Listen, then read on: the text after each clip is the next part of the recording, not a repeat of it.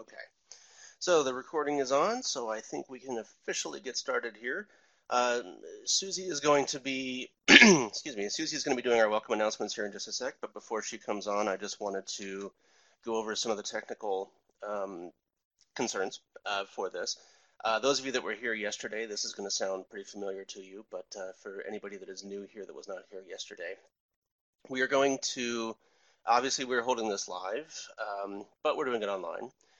We are going to have the speakers be on video while they are talking. We will, for the keynote addresses from Vedette and Patricia, we're not going to hold a Q&A session in the interest of time. But if you, in the audience, if you have questions or if you've got comments that you would like to pass on to the keynote address speakers, then you're welcome to contact me or Susie through the various contact information on the website. So the way this will work is for the keynotes, we will record these, obviously, and then later we will have a couple of panels. On those panels, we will have all of the speakers on video. Some of the speakers will have slide decks, some will not. And then during the presentations or during the panel presentations, we will have question and answer sessions where I will open up the chat boxes and the microphones for people that want to ask a question or make a comment. So for now, I am going to remove the chat box for now, and I'm going to hand things over to Susie so she can start the day. So thank you everybody for coming, and I'm looking forward to a good day.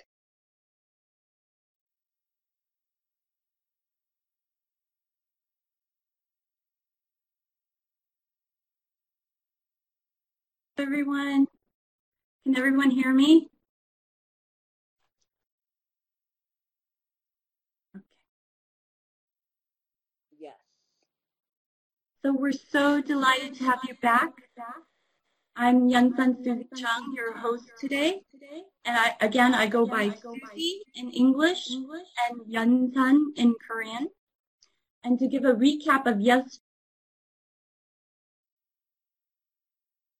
we're great for museology, ICOFOM, International Council of Museums, the United States, ICOM US, Association of African American Museums, AAAM, and Southern New Hampshire University, SNU, to host the second online symposium. We had a warm, welcoming address and closing remarks by Rob Denning, who has been leading this web platform day and night this entire week, and keynote speeches by Bruno Brulon-Suarez and Jesse Riker Crawford, and the panel moderated by Supriya Chanda with presentations by Victoria Miller, Claudia Ankra, and me. So if you happen to have missed our presentations yesterday, Rob will be making recordings available. And today we have a full schedule ahead with keynote speeches, 2 panels, and later the ICOFOM Annual General Assembly, which is open to everyone. And we have now the pleasure and honor to welcome Vedette Coleman Robinson, who is the Executive Director of AAAM, and who recently hosted a fabulous, successful virtual conference. And previous to this position, Vedette worked for the National Park Service in the State Tribal Local Plans and Grants Division as Grants Management Specialist and Program Lead for the Historically Black Colleges and Universities Grant and Underrepresented Community Grant Programs, in addition to Save America's Treasures, African American Civil Rights, Preserve America, and the Native American Graves Protection and Repatriation Act. Vedette is a member of Delta Sigma Theta Sorority Incorporated. She has a Bachelor of Arts in U.S. History from Virginia State University, a Master of Arts in U.S. History with a concentration in Public History, and is currently pursuing a PhD focusing on African Americans in Public History at Howard University. And so now Vedette's presentation today, our keynote speaker, will be on the importance of museums and community through a virtual lens. Vedette?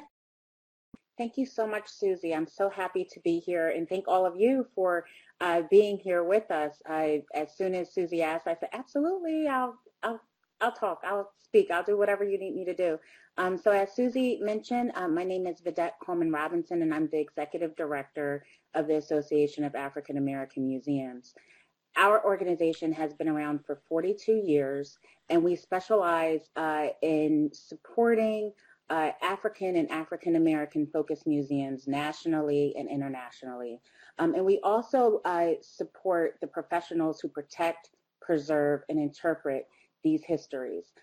So we really are so excited that we've had so much change in the past year, but the main thing that has happened for us is we've had to just move everything virtual.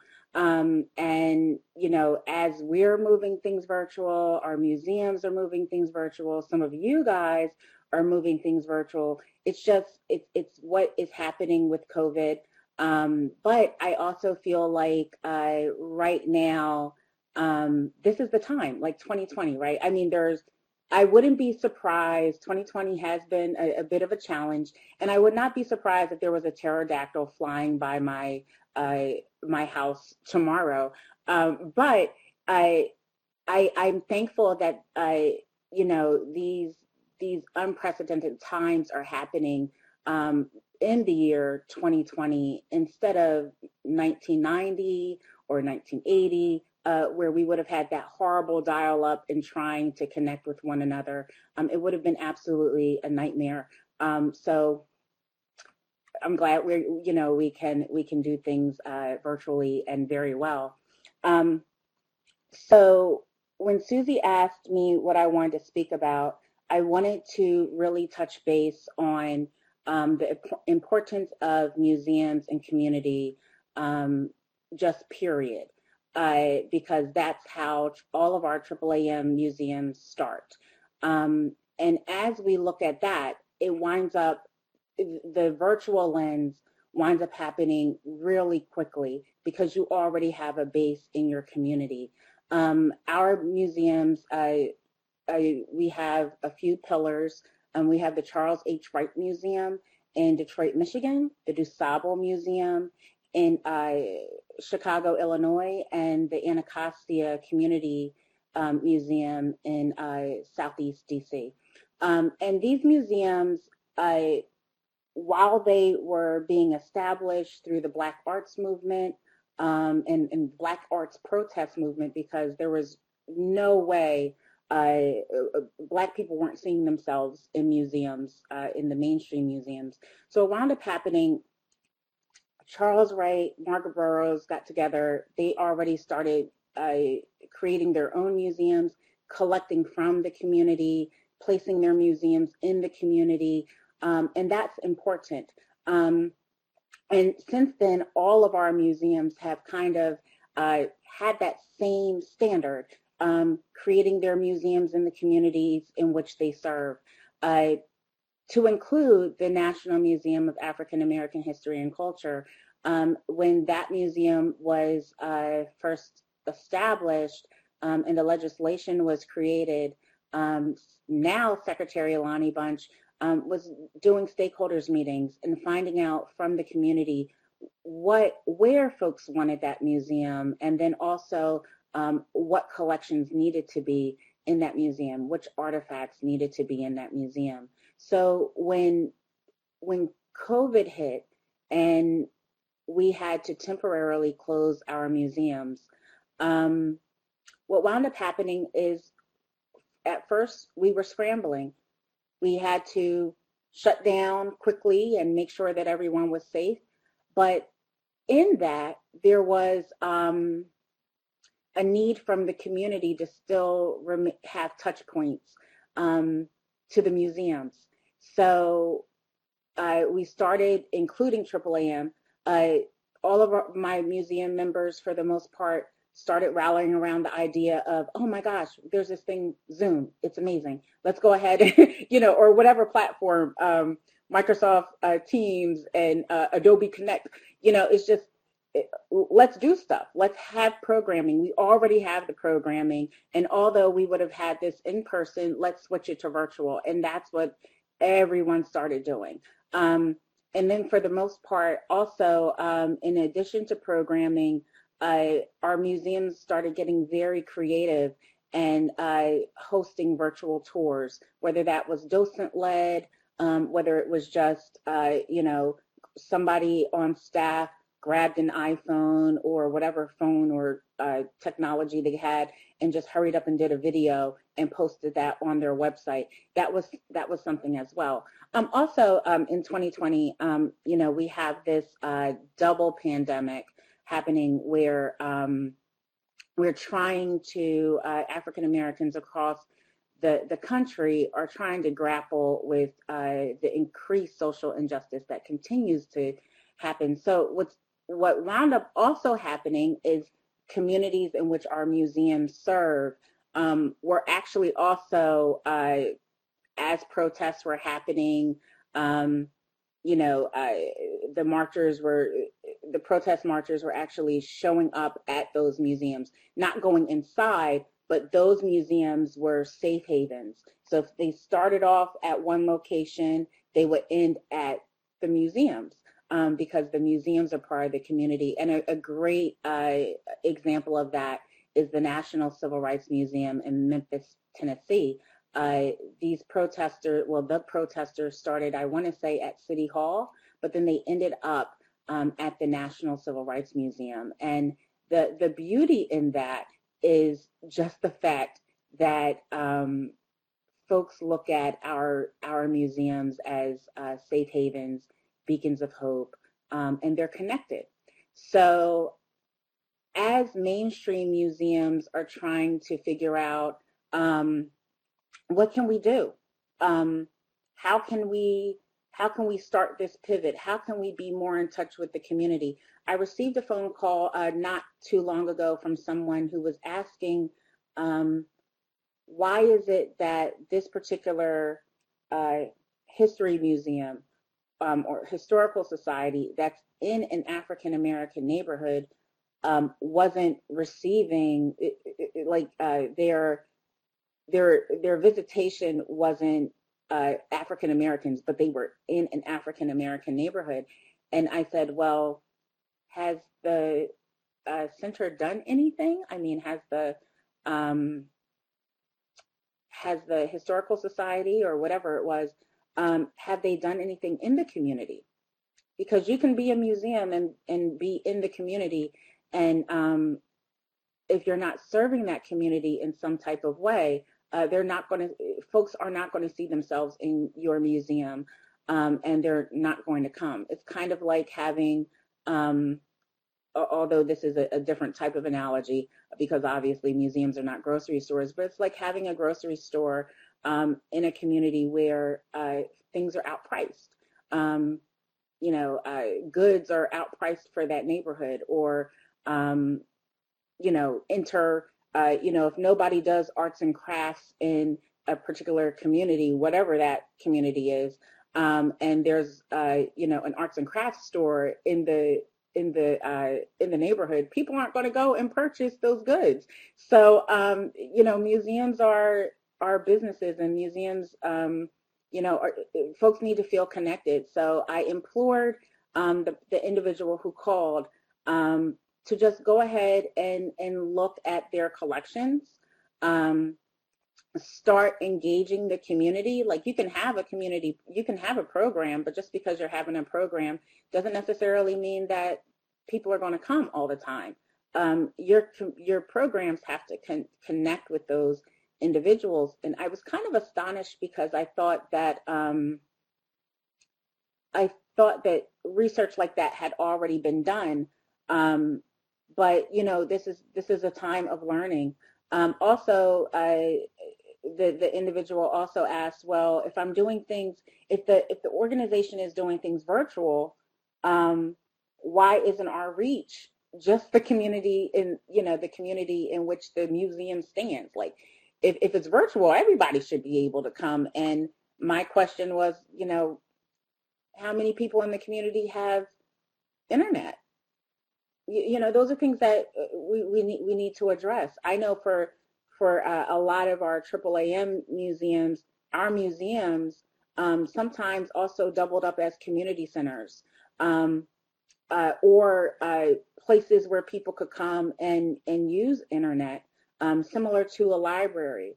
So if that particular community in which this history museum was established or was in did not have resources for the community, there's things like that there's a disconnect. So I implore you, as you are in this program, or if you know of anyone who's looking at this lens of being virtual, sometimes just because you build it does not necessarily mean that they will come. You have to do some work.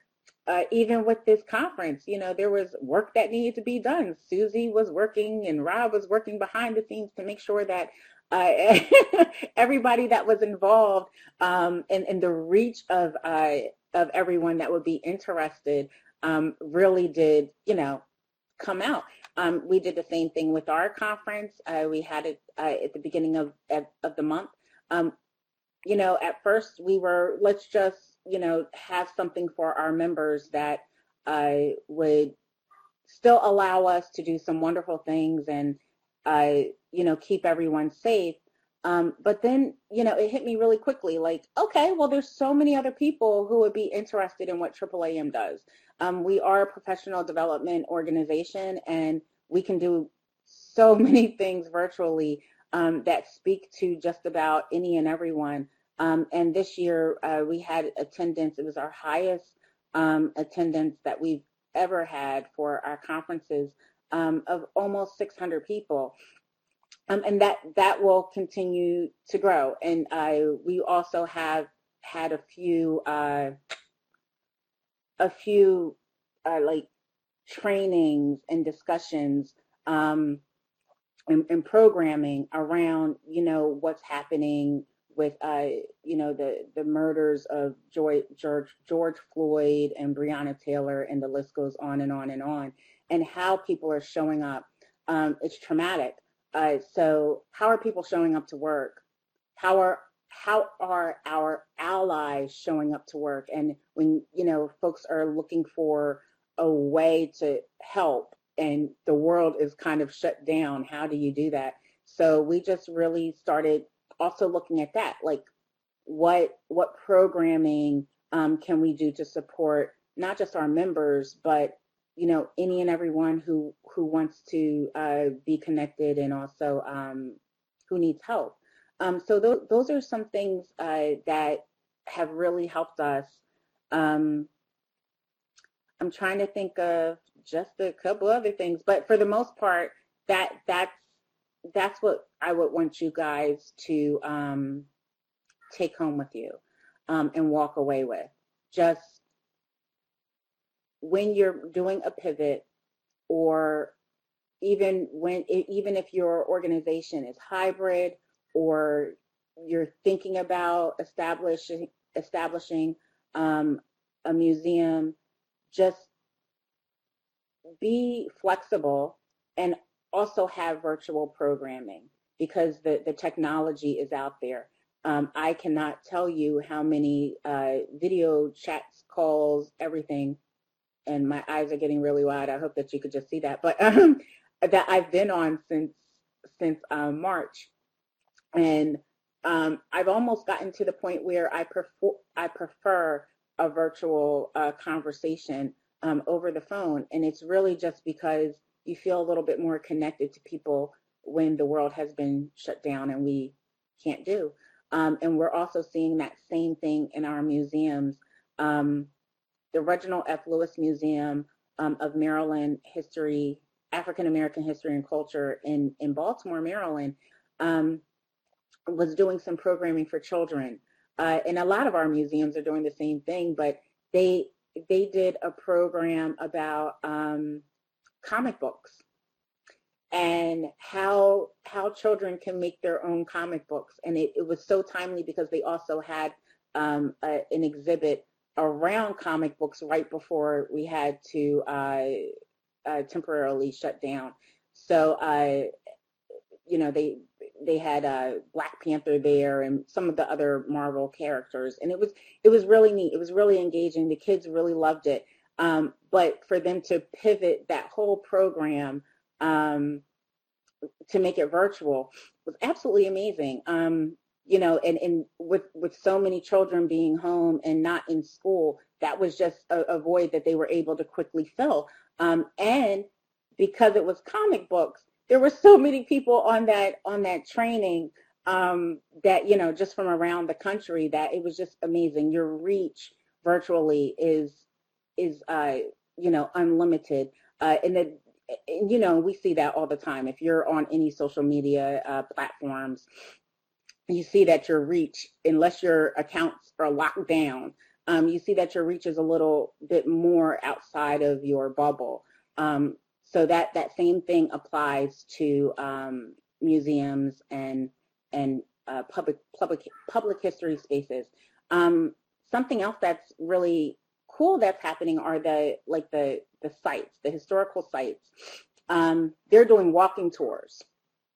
So some of them are actually doing walking tours. You can tap into their website and sign up for a tour, and then you're being led by a ranger or being led by the site manager about what that space looks like on a daily basis, and it's really cool. So people are getting really creative, and I feel like, just please, like I said, I implore you, as you're working on your assignments or as you're out in the field, whatever it is, just always have that virtual piece in it while you're doing your planning, because it's pivotal to survival at this point. And I'm going to close, but I really wanted to thank all of you for inviting me and for having me. Susie and Rob, I thank you so much. It's been an absolute pleasure. Susie, I'm so thankful for you coming to the AAAM conference. It means the world to me for you to support us, and I will support you whenever you need it. And let me know if you need anything else. I'm around. Oh, thank you so much. I have to say that I really enjoyed your conference. It was so fun. The first thing was it was so fun. Especially the reception. Oh, thank you. Yeah, so that's something else, right? So our normal conferences, our in-person conferences, we have receptions with a DJ or a band, and I really wanted that same theme. I wanted that same feeling, although it was virtual. So yes, we had a reception every night with a DJ, and and we just had a really good time, and it was a release. So that's definitely something that anybody can implement into their programming. If you just want like an event really quickly to bring people out so that they can dance and get some of this energy out, get all of their juices flowing, so that, and then you had your screen off the whole time. Exactly, and I was so surprised that it didn't crash. The computer didn't crash with so many people visible. I mean, there were hundreds of people visible, and I wished I could have been visible. I wasn't prepared to be in my party, outfit and everything. So. I'll know for next time to put out a little video or something to say, if you show up to the reception, like have your screen, have your camera on, and also, come dressed to impress, at least from the waist up. Right? No, I could see people making food in the kitchen, dancing in the chair. It was a fabulous. Only museum people would be doing it, right? Right. It's nice though. We're so thankful to you. Thank you. I'm very, very grateful for you taking the time to come and speak and will take away a lot of important things from your keynote speech. And next we'll have Patricia Banks, who is also, she's a professor and researcher in the museum field as well, and represents African American culture. I saw her bio. It looks like you guys are in for a real treat. I saw her bio earlier. I was like, oh, it does look like you guys are in for a treat. I love the programming that you put together. Oh yeah, that's a good one. So I look forward to seeing Patricia's speech, and I really thank you guys. It's been amazing. Thank you, Vedette, for the logo and your speech and no problem. Our partnership. No problem. Anything you need, Susie, I'm here. Thank you. Okay. Bye. So next we're excited and honored to listen to Patricia A. Banks, who received her PhD and Master of Arts at Harvard University and her Bachelor of Arts from Spelman College. She is currently Professor of Sociology at Mount Holyoke College, and in 2018 through 2019, Patricia was in residence at Stanford University as a Center for Advanced Study in the Behavioral Sciences Fellow. She was also a Harvard University she was at Harvard University as a Sheila Biddle Ford Foundation Fellow and non-resident fellow at the Hutchins Center for African and African American Research. In addition, she received fellowships or grants from institutions such as the UNCF Mellon Foundation, the Woodrow Wilson National Fellowship Foundation, and the American Association of University Women.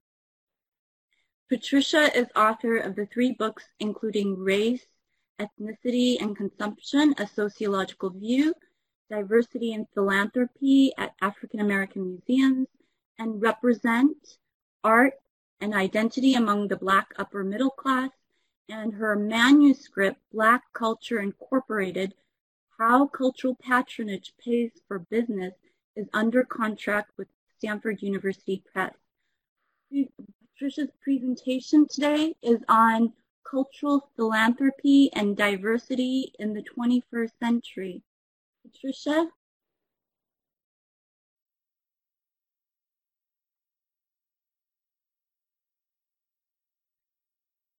I can't seem to hear you. Do you want to turn on your microphone? Okay, can you hear me now? Yes, I can. Perfect. Thank you. Perfect. Well, good morning. We can take a screenshot. Okay. So good morning. My name is Patricia Banks, and I'm a professor of sociology at Mount Holyoke College, and I am absolutely delighted to be here. I want to thank Susie and Rob and all of the other organizers of the conference. It has been an absolute pleasure listening to presentations by Vedette and all of the other presenters who talked yesterday. So I study culture and consumption with a focus on inequality, and today I will present a portion of my research that is for an ongoing project that looks at cultural philanthropy among corporations.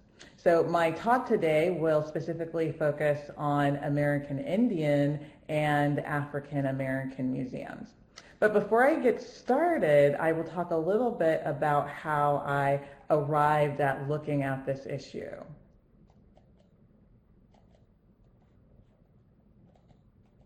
The sociological research on cultural patronage typically centers on class. And my research complicates this approach by analyzing how racial and other social boundaries are also implicated in the practice.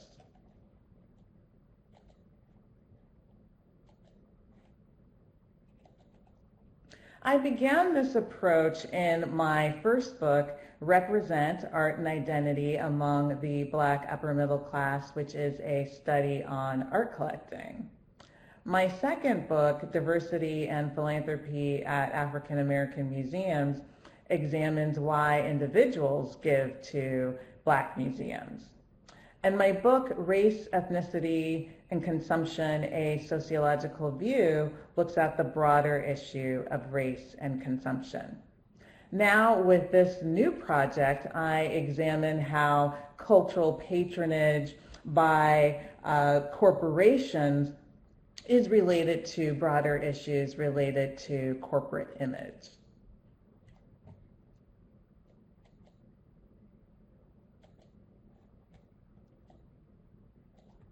Goldman Sachs, Coca-Cola, Bay Systems, and Kodak.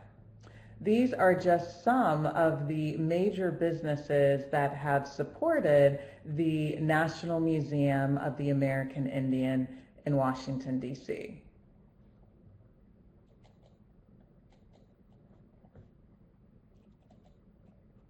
When the National Museum of African American History and Culture, which is also part of the Smithsonian, opened in 2016, these are some of the businesses that gave gifts of $1 million or more. So you see some familiar names such as Wells Fargo, FedEx, Nike, and Prudential. Well, it is clear how corporate patronage benefits ethnic museums like the National Museum of the American Indian and the National Museum of African American History and Culture. It is less clear how it pays off for businesses. So in this project, two of the questions that I am investigating are: how do businesses benefit from ethnic museum patronage? And what are the mechanisms that produce these benefits?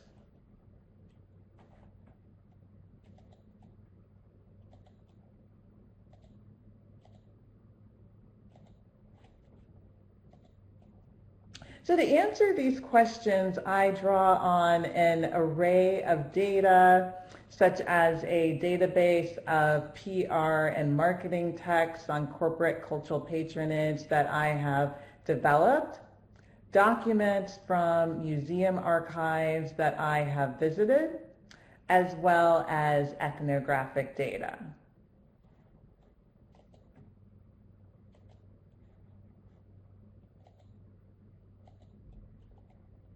What I have found is that for businesses, cultural patronage at institutions such as the National Museum of the American Indian and the National Museum of African American History and Culture are a form of what I term diversity capital. Or patronage at ethnic museums is one of, among other formal and informal cultural practices, values, and material forms that allow businesses to solve problems and leverage opportunities related to race and ethnicity and other social differences. But before describing how ethnic museum patronage functions as a form of diversity capital for businesses, let me touch on some of the academic scholarship that this project engages.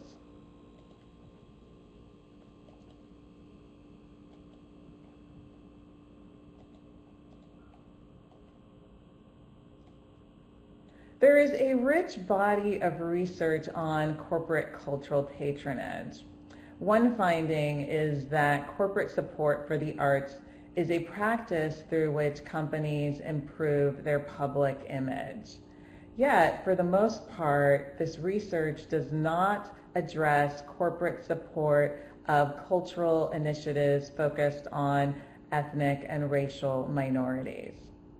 In contrast, while the scholarship on race and cultural capital addresses how the consumption of culture linked to ethno-racial minorities allows individuals to construct their racial identity, It does not address the racial images of corporations.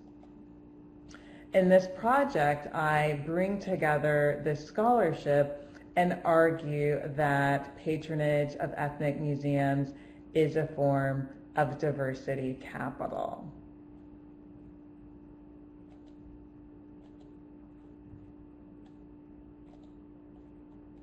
One way that ethnic museum patronage operates as a form of diversity capital is its use in communicating that businesses value diversity and are committed and connected to ethno-racial minorities. In this way, ethnic museum patronage is an instrument for corporate impression management around race.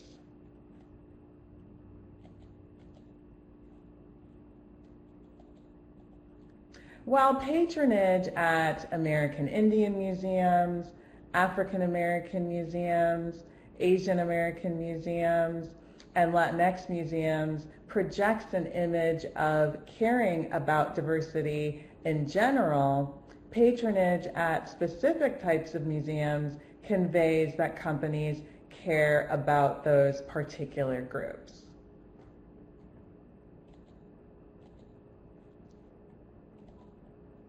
For example, giving to American Indian museums conveys that companies care about American Indian communities.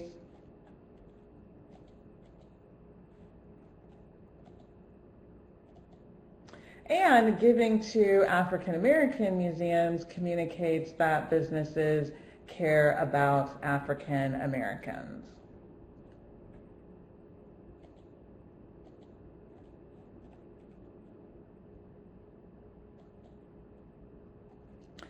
There are varying mechanisms through which ethnic museum patronage conveys an image of businesses as valuing diversity. The mechanisms include, but are not limited to, the gift giving as a signifying act mechanism, the museum building as a signifying space mechanism, and the diversity framing mechanism. I will offer illustrations of each mechanism through examples of corporate giving at the National Museum of the American Indian and the National Museum of African American History and Culture. Before I do that, let me provide a brief history of both museums, highlighting some corporate philanthropy milestones.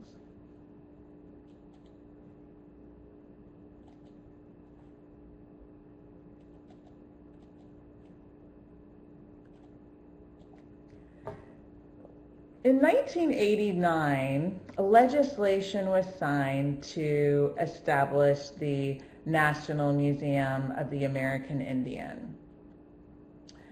In 1995, the Coca-Cola Foundation gave a $500,000 grant to the National Museum of the American Indian. In 1999, the groundbreaking took place for the National Museum of the American Indian.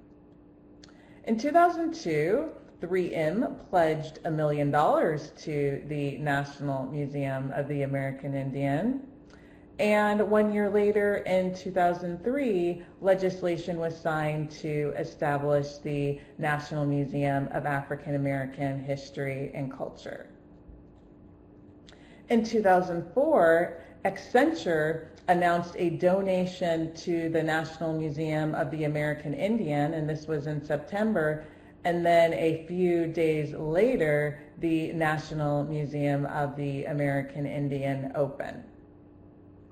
In 2005, Aflac was one of the first major donors of the National Museum of African American History and Culture, giving $1 million. And in 2011, Walmart donated $5 million to the National Museum of African American History and Culture. In 2012, the groundbreaking for the National Museum of African American History and Culture took place.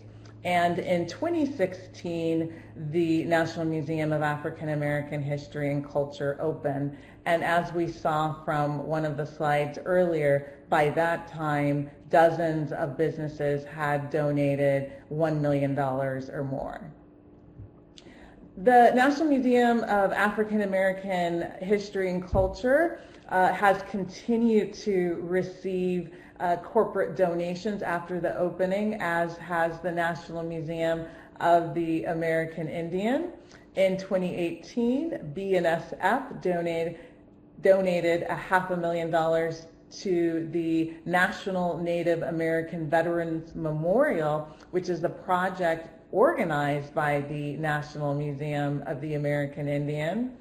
And in 2020, Truist donated $1 million to the National Museum of African American History and Culture. This summer, responding to the racial protests that have taken place, Amazon donated $27 million to be shared among 12 organizations, including the National Museum of African American History and Culture. So as we can see, corporate donations have been important for these museums as they are being built and after their doors have opened. But as we will see next, these donations also benefit businesses. They are a form of diversity capital that helps the companies project an image of being inclusive and equitable.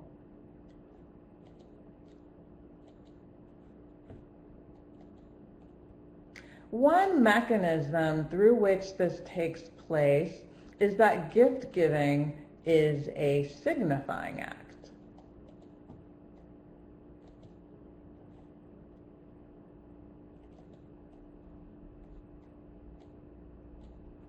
My elaboration of this mechanism builds on social science research on gift giving, demonstrating that gift giving is an act of communication. As noted in an article on the anthropology of gift giving, gift transactions can be understood as expressive statements or movements in the management of meaning. Transactions become the basic expressive act by which symbols mediate cultural meaning. One meaning that giving a gift conveys is that the gift giver respects and cares about the gift receiver. I argue that one of the messages conveyed by corporations giving to ethnic museums is that they value diversity.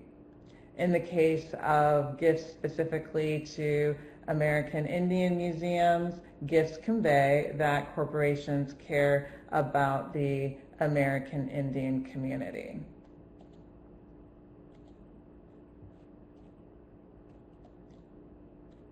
Here we see an image from an event during which an executive at the aerospace and defense company Northrop Grumman announces a gift of $500,000 for the National Native American Veterans Memorial, which I noted earlier is a project organized by the National Museum of the American Indian.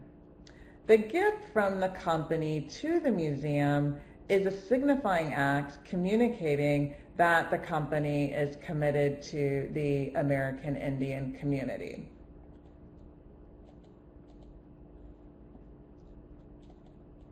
In a similar fashion, corporate gifts to African American museums are a signifying act conveying a commitment to African Americans.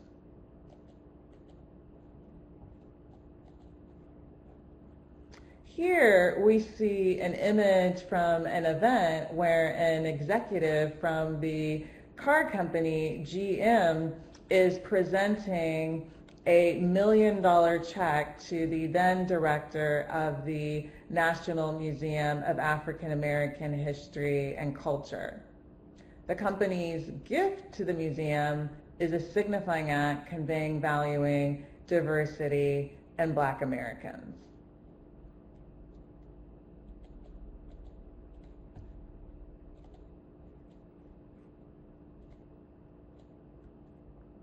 On one hand, gifts to ethnic museums function as signifying acts.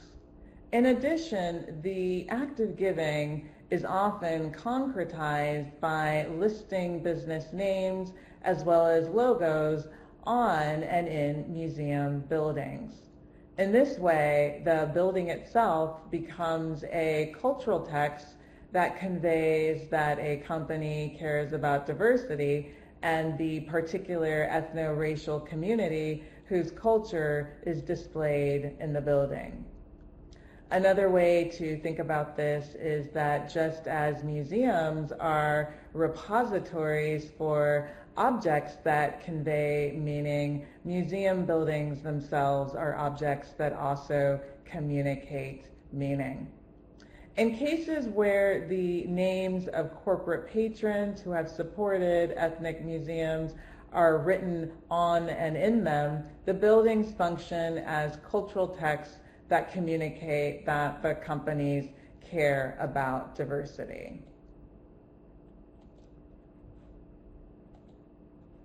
For example, this is a display in the National Museum of the American Indian that lists donors.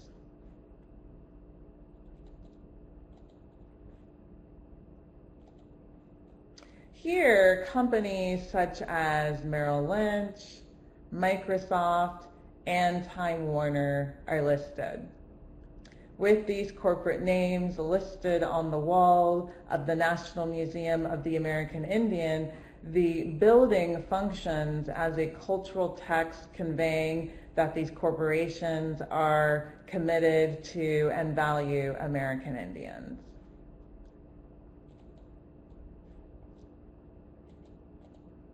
Corporate naming opportunities related to philanthropy and at African American museums function in a similar manner.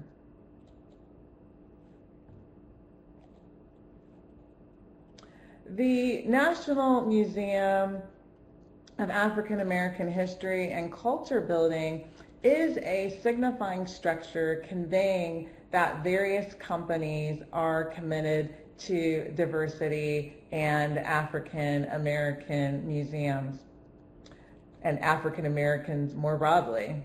Here is an image from inside of the museum where the global retail company Walmart, which was a founding donor of the museum, is written on a wall.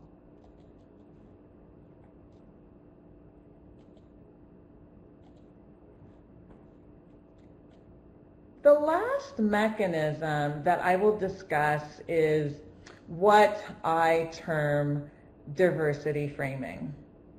Corporate support of ethnic museums is typically written about in a variety of media channels, such as press releases and blogs. Diversity framing in these various media channels is also a mechanism through which ethnic museum patronage projects an image of companies as diverse and inclusive. A frame is what one scholar describes as the angle, scheme, or narrative arc that highlights one or more aspects of an event, issue, or actor. I define diversity framing as the use of words, phrases, images, and sounds to specifically communicate that ethnic museum patronage is a manifestation of a company's valuing of inclusivity and equity. Diversity framing goes beyond the basic act of publicizing giving to further the symbolic association of companies with diversity. For example, the promotional texts like press releases about corporate gifts to ethnic museums do not only discuss the gifts, but they also highlight other aspects of the company's diversity initiatives.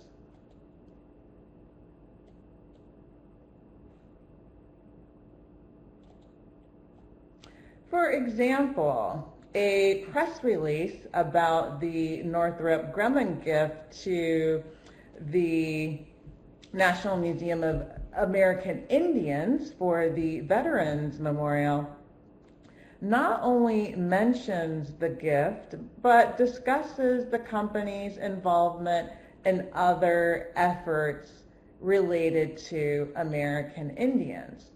For example, in one place, the press release reads, "The company has a long history of supporting the Native American community."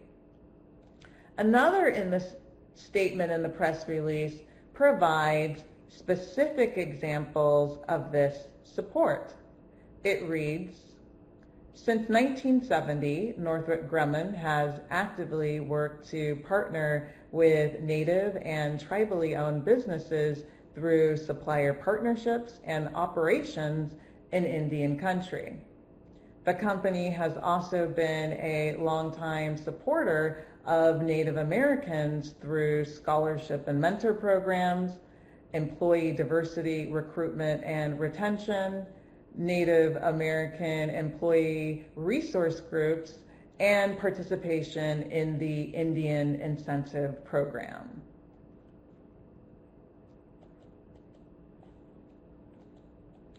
A similar process of diversity framing takes place in media promoting corporate gifts to African American museums.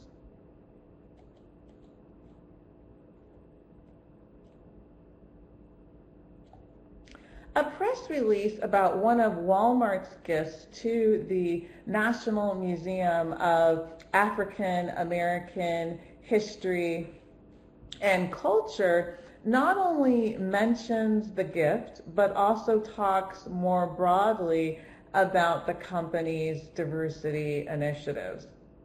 In one place, the press release reads, "Walmart and the Walmart Foundation have a long history of supporting diversity and inclusion." Another statement in the press release offers specific examples of the company's diversity initiative. It reads as follows: "Walmart and the Walmart Foundation seek to transform systems to help create more equitable opportunities for all. Specifically, Walmart and the Walmart Foundation invest in work to diversify talent pipelines, build more inclusive small business ownership, and enhance community cohesion. Most recently, Walmart funded a report published by FSG, which outlines steps employers can take to remove barriers to advancement of frontline employees of color." In the press release, there is also a link to the FSG report.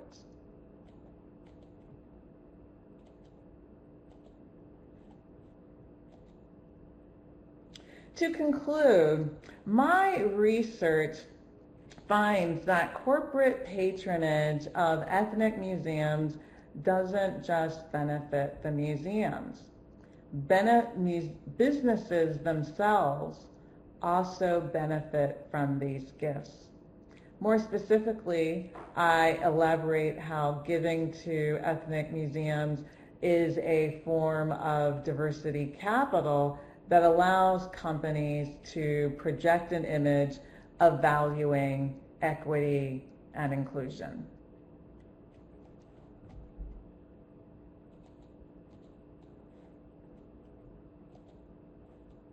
As there are efforts to establish other ethnic museums, it is especially important to understand how corporations benefit from ethnic cultural patronage. For example, just last month in July, the House passed a bill to create the National Museum of the American Latino as part of the Smithsonian. In 2011, a report on the feasibility of establishing a Smithsonian National Museum of the American Latino estimated that more than 40% of funds could potentially come from corporations. If a National Museum of the American Latino is established, the concept of diversity capital will help to illuminate how and why corporations benefit from supporting it. So I think this is a good place to end, and thank you again to everyone who helped to organize the conference and all of the participants.